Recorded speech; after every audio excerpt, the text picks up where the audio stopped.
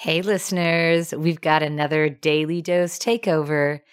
And today, my daughter Mason, who is a sophomore at Indiana University studying human biology for pre-med, will share some leadership wisdom. So here you go.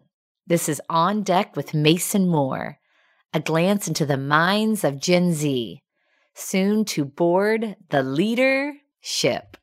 Not to throw her under the bus, but as she is an exceptional leader, my mom is most definitely a workaholic, and she has passed that gene on to me big time. As a pre-med student with intentions to be as involved as possible in the activities around me, I've developed a bit of an obsession with productivity.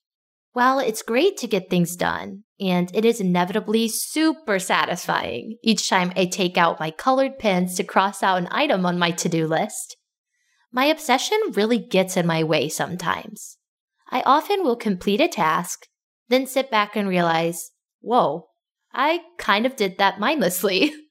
Sure, I put effort into it, but I forgot to focus on why I'm completing that task, how it matters to my life, and what I can actually retain from it.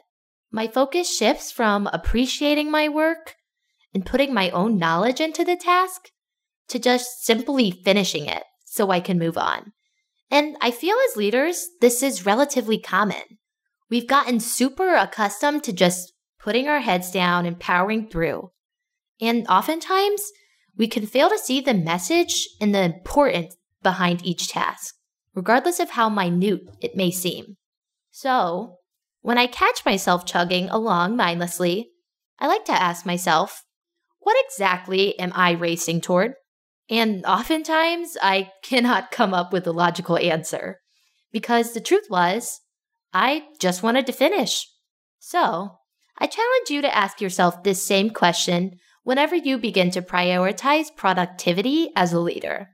Imagine the intentionality, connection, and appreciation that can come from being completely present in our work every day and spreading that intentionality to be present to those around us.